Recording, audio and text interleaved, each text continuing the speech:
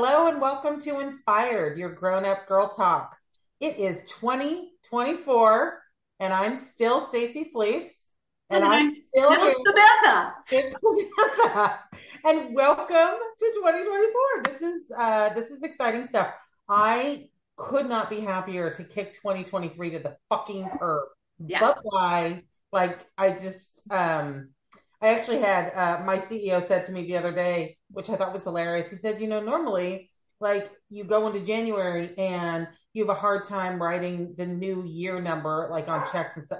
I know nobody writes checks anymore, but let's just go with this. And he said, normally, like you have a hard time writing it on checks. And he goes, not this year. I have not written 23 on anything, and we're only 10 days into the month. So I think everybody had this like 23, bye bye. I think I'm done. I think it was like coming off of just the crazy ass COVID and all that. And then 23 was kind of our re-entry year, which had some bumps and curves. I think it was a bad year. I think it was a challenging year. I think this coming year is going to be interesting to see. And I'm really excited about our conversation today, being kind of poised in a direction that I think many of us are wanting answers to. And hopefully we could figure it all out in the Well, next 30. I think our guest today, Anna Cara, who is mortgage extraordinaire, my kindred spirit, may disagree with that 23 wasn't a bad year. Like it might have been when we're talking in the professional bucket, um, Anna, our industry was a little rocky in 23. Come on. Good. Hi, ladies. Nice to be here with you. I can't wait to unpack all of this. Well, 2023 professional year overall, yes. But for me personally, whenever market gets tough, I always focus on insight, like the company wise. So I make sure that we grow because I know it takes a year or two, and then we're going to go back into the streak again. So just kind of like going up. So I refocus on the, in my office and making my team better, hiring. A lot of people are letting go and I do the complete opposite. That's when I recruit. That's when I start hiring. So, overall, I'm very grateful for 2023. I got remarried. So, it was a really exciting year for my family on the personal side as well. So Congratulations. thank you. Thank Congrats. you. Yeah. So it was really nice. So, 23, it's it's been an interesting year for mortgage bankers in general. But I want to back up a little bit further because I always kind of, whenever I talk about my industry and my job, I always kind of joke like, you don't ever hear children saying, "I want to grow up and be a mortgage banker." Like it's not on the short list. It's No. not even on the long list. Let's be honest. But the sort of the meandering journey that everyone in this industry took to get there is always really interesting. And of course, yours actually started in an entirely different country. So let's talk a little bit about how you ended up in this chair that you're in now. Well, I came to this country in 1997. I was a little kid and surviving the Armenian war with Soviet Union collapsing and so on in the late 80s and early 90s. And just kind of my mom flew to US to trying to flee and trying to, for a better future for us, for me and my brother. She arrived in US in 1994 and then 2.5 years later, give or take, that's when my brother and I could come. Basically, she did our paperwork with the immigration and she was able to bring us in. And I was a little kid. I lived with my grandma in Russia for about 2.5 years. My brother lived with my brother. My dad lived with my brother separately. And then once we got to the U.S., everything was great. Obviously, being reunited with your mom, and school, everything was great. I graduated a year early from high school. I started law school, and then my mom had a manufacturing business at that time, clothing manufacturing, and she pretty much lost everything. So I literally had to get out of law school to start the work to support my family. And I got hired by a real estate and a mortgage company, Heritage Financial Group here in LA. I was the receptionist there. And within 6 months into it, I just kind of fell in love with the process of I love observing. I'm a very observer, like I observe people and I like to figure things out, how to do it better. And I started actually doing the cold calls, the leads that the realtors and the loan officers kind of turned it down because nobody was answering the phone. But I monitored because I was the one who was giving them out to them. I monitored that, they were calling them between the hours when they're at work or they just got back from work. And nobody's going to talk to you. Back in the days, I mean, I'm talking about like late 90s, early to 2000s, where Thomas Guide just came out, online version. We didn't even had a Google Maps, so to speak. So I started staying up late and giving them a call around 8 p.m., 8:30 p.m. instead of, 6:30, 7 p.m., the latest that the realtors and the loan officers would call. So again, 6 months down the line, I had more transactions on the board than any of the realtors and the loan officers there. And then that was that. I just took it from there. And then 2 years later, the owner of the company was moving to Moreno Valley. I couldn't move. So I was like, you know what? I'm just going to do this. I opened up my own shop at 21 years old, 21 years old, 20 years old. Yeah, give or take. So I was like, I'm just going to go for it. And rest is history. I'm 40 years old at this point. So. God, I love it. You're like you're living our dream in our life. I love it. I have a similar story with insurance. So it's very cool to see a gal who's like just made it happen. So now let's talk about what in the hell it's like to sit in your seat in this environment. Because I can tell you from an insurance side, it's, best defined as like a dumpster fire. I mean, people are able to buy products. It's 5 to 10 times more expensive. In your space, are people buying homes with these interest rates? I mean, what's going on? They are. And this is Stacy can agree with me on this. They are because especially in LA, there is no inventory. The rents are so high. There is no inventory. And when people I like to sit down with the clients and just do like comparison for rent versus a buy and so on. And, it just doesn't make any sense for them to go under that much rent when we could just a small down payment they could purchase. I always say that, you're not marrying the rate. You know what I mean? You're just kind of like dating the rate for a certain period of time. Once rates adjust, we could always refinance you. But that same house, when the rates drop, it's going to be at least $150,000 more because you're going to be overbidden and everybody's going to be back on the market trying to purchase. And, one of the main reasons why I survive during the ups and the down portions of the market is that this is, again, I don't know, it might be a shocker, Stacey, for you, but it's just from day one, my number one focus has always been the consumer directly. And I never focused on advertising to realtors. So I build my clientele based on one-on-one relationship with my consumers. And that consumer always given me a referral and, word of mouth kind of a deal, old school type of a thing. And I have great working relationships with great realtors that I do business with. But at the end of the day, my focus is not the realtor. My focus is the client, because if both the realtor and I focus on making sure the client is happy, guess what's going to happen? They're going to give us more referrals and we both are going to receive that referral versus me focusing on the realtor and then, bypassing the client kind of a deal when our industry main focus is always has been a realtor. Everybody tells the loan officer, contact a realtor for the referral partner, basically. So in regards to that, it's been slower, obviously, than the previous years with COVID and everything else. I don't call that a realistic numbers. Okay. I always tell them don't compare that because that's not the reality. Go, before COVID and then you have COVID and then now, whatever is happening now.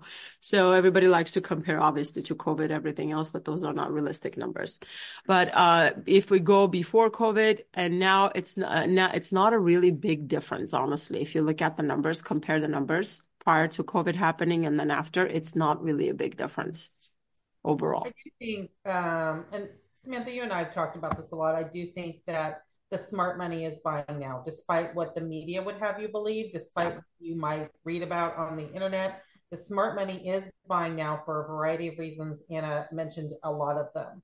And we are seeing activity. I know that, again, the media wants us to think that nobody's moving because rates are too high. It's just not the case. We always say to our clients, you don't write the check for 4%, you write the check for $3,642. So let's talk about the payments that fits into your overall financial picture in terms of what you're trying to accomplish with assets and liabilities and where we can get you to where you are the happiest. So you're right. There's a lot going on there.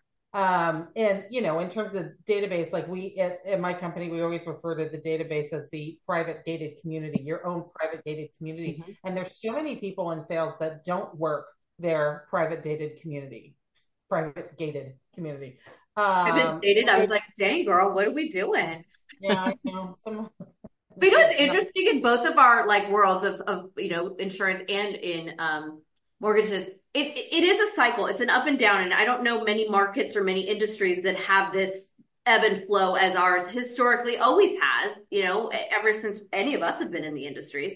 And to be able to still stand, I think is the coolest part, and to say, okay, we know when it's going to be flush, it's going to be rad, and we're going to be able to make a ton of money. And when it's not so flush, we need to be able to, like Anna said, work on the office, work on the interior, work on the things that when we don't have time to deal with this stuff, now we have this time. And I think a lot of people don't, they're just so freaked out about the deals aren't coming in. And they're not using that time to properly, plan for when there's so much business, they can't function. So like, what are some of the things I think that you both could help, people in these industries kind of, help weather the storm, so to speak? Well, I mean, for us, we've talked about a lot this is the time to get your CRM set up or, work on your marketing piece or core, get your database cleaned up or whatever it is. I mean, everyone's business is a little bit different, right? Everybody's focus is a little bit different and the way they approach it. And so we've worked a lot with our teams about, tell us about how you want to grow your business and let's make sure all of the pieces are in place now today in order to make sure you're capturing it when things start to turn. And certainly over the last couple of months, we've started to see rates come down a little bit. The inflation numbers are starting to come down. The market tends to be very anticipatory. So by the time the Fed starts cutting rates, that will already be all built into the pricing. And we'll already be heading off to the races again. So it's a matter of making sure that you are prepared and you are in the right place, doing the right things to capture what you want for your business. And I don't know how you feel about all that. 100% agree with you. And I think the other thing that we need to add to it is the power of actually having a social media presence, online presence. It's extremely powerful. It's the new way of saying word of mouth kind of a deal. Us today, like if we're looking for somebody, hairdresser, like somebody who, what doesn't matter what it is, what does our friend do? Sends us their Instagram page. You know what I mean? That's the first thing they do. Hey, I'll show you their IG page. It's like giving somebody your business card. I stopped printing business cards just over 2 years ago. Just an FYI. I don't have any. Anybody asks me for business cards, I just direct them to my social media. I just give them my Instagram. I'm like, I stopped printing business cards. Like who keeps business cards? Anybody gives me a business card, if they're interesting, I might take a picture of it, but then it just goes to waste. I'm like, I'm not gonna, that's for sure. And then also one of my other things, main things that I personally focused on is building my processing team. I think it's the bread and butter of any mortgage business. And I think that's a place where a lot of people actually don't focus on. They only focus on the loan officers kind of a deal. But if I bring in 20 files today, is my processing team going to be able to handle that or not? If they don't handle it, guess what happens? It's bad image. It doesn't matter if you bring in 30 if you cannot close them. So much rather bring two and then actually be able to close and then grow your processing team versus hiring more loan officers. And I think when the downtime comes, it's an ideal time for training, for processor training, for hiring new processors. And you do a lot of hiring and firing this past couple of years. This past 2 years, I did a lot of hiring and firing, trying to, figure out who fits, the company, who fits our environment, because I'm very protective over my space as well. I don't just hire people for the purpose of hiring.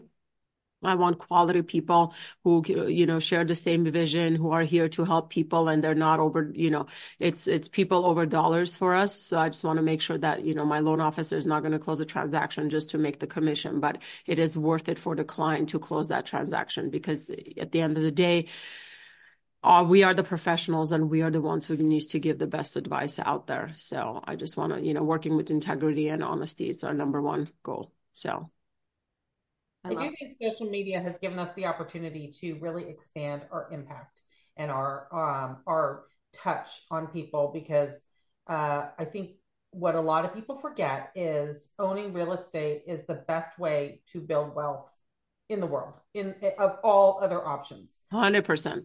Real estate 100%. long Yeah. term is the best way anybody can grow wealth, generational wealth, change the trajectory of their lives, their children's lives.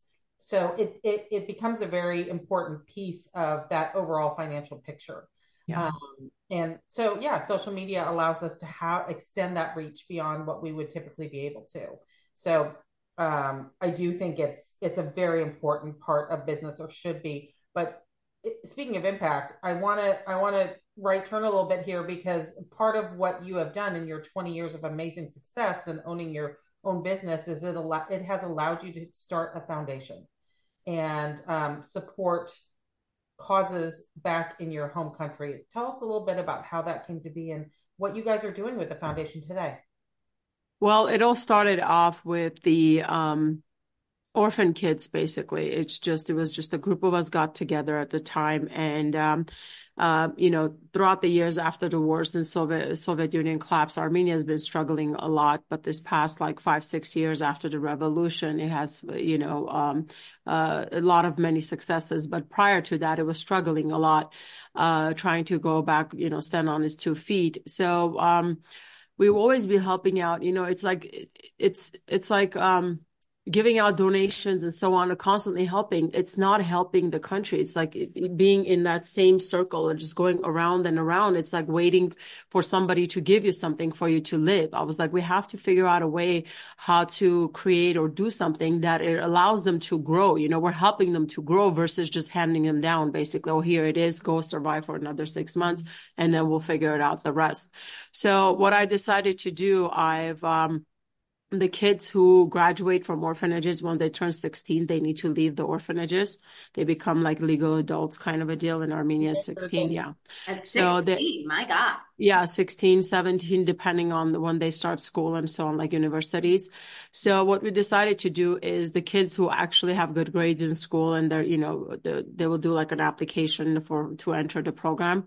And what we did is we took them in, we housed them, we provided with food, shelter, everything. Like we rented an apartment for them, and provided with them, like all their means were covered.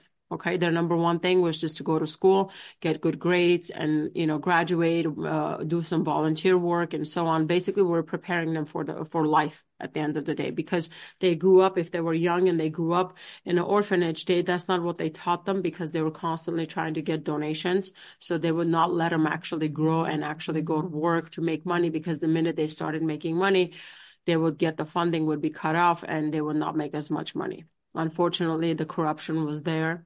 Wow. So, yeah, it was pretty sad. So we came up with that program, and we housed different girls and some boys and so on. And we took care of them for years. And down the line, my main thing is that, okay, now it's whoever has gone through the program needs to give back. Like they need to be involved in the new kids that are coming in. So it's not just a one-time thing. You get it and you're done, and that's it. And you move on. Okay. So we wanted to create this environment. I was working very closely with the government where, after the revolution, after the old regime changed and so on, there was over 150 employees that were corrupted, that got fired, and all the money, all their paychecks basically were turned into actual funds that we helped them to get houses. All those kids who were orphanages, when they finish or graduate orphanages, by law, legally, the government needs to pay them to buy a property. So, yeah. So, but all these years, all that money was being robbed. So, we helped them to make that happen. And we got houses for over 30 different kids as well. And that the program continues to do so. And about 6 or 7 of them were part of our program, the girls as well. So a lot of things, a lot of involvement in that aspect. And now we're kind of like shifting. We just want to open up a center where they have a go-to place to go to. So that's something that we're working on. And then again, the war happened 2-3 years ago again, and we just got kind of shifted, and we shift our focus to the war and helping families from Karabakh and Artsakh coming in.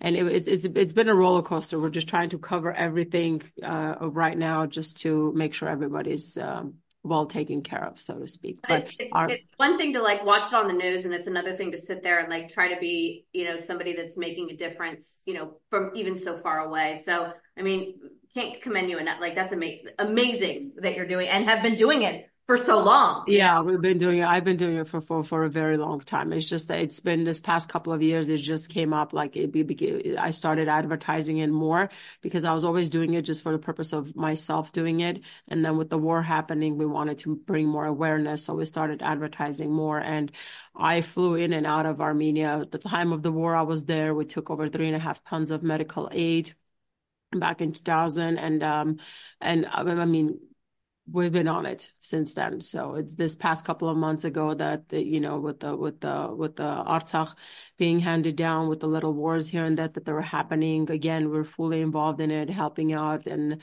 taking care of families and so on. And it's been a roller coaster. Let's just put it that way. And hopefully one day this will all come to an end, and my people can actually live their life. One day, hopefully, the whole world will figure it the fuck out, right? And everybody can just be nice and like just be cool and like get along and just not, I don't know what's wrong with this world. Okay, so here's my burning question. I always like to know. You're a very accomplished woman. You've got this crazy, like incredible career. You're doing philanthropy. I believe I read that you're a mother as well. Yes. So you got just that going on too. What's the hardest part of this journey? Because I always think it's interesting to know, like, where was your biggest roadblock and how did you get over it? Like, what was that big block? As surprising this might sound to people, a lot of people think I was just, I'm just like so confident in myself and I could do this and all. I was just like born like this. You know what I mean? But it doesn't. You have that self-doubt, you have as an entrepreneur, you ladies know this, that, the dark days, you're just by yourself and nobody's there to cheer you on. And it gets very, very, very, very lonely sometimes. Sometimes you just want to throw in a towel and say, you know what, I'm trying to do my best here, help everybody out, and there's nobody out there who appreciates it, But at the end of the day, it's people, how they are. Some will, some won't, some forget, whatever it is, but you're doing it for yourself. And then I have to bring myself back to reality and say, Anna, you're doing this for yourself at the end of the day, because this is what you love doing. And this is what brings you the most joy. Just doing something for somebody and not expecting anything in return, I think is the greatest gift in a world that anybody can experience. And it's not an easy thing to do because you always have that expectation. But then when you just do it and not expect anything back, and I always say this, God is watching, so let it, have kids. And I'm a very strong believer in karma.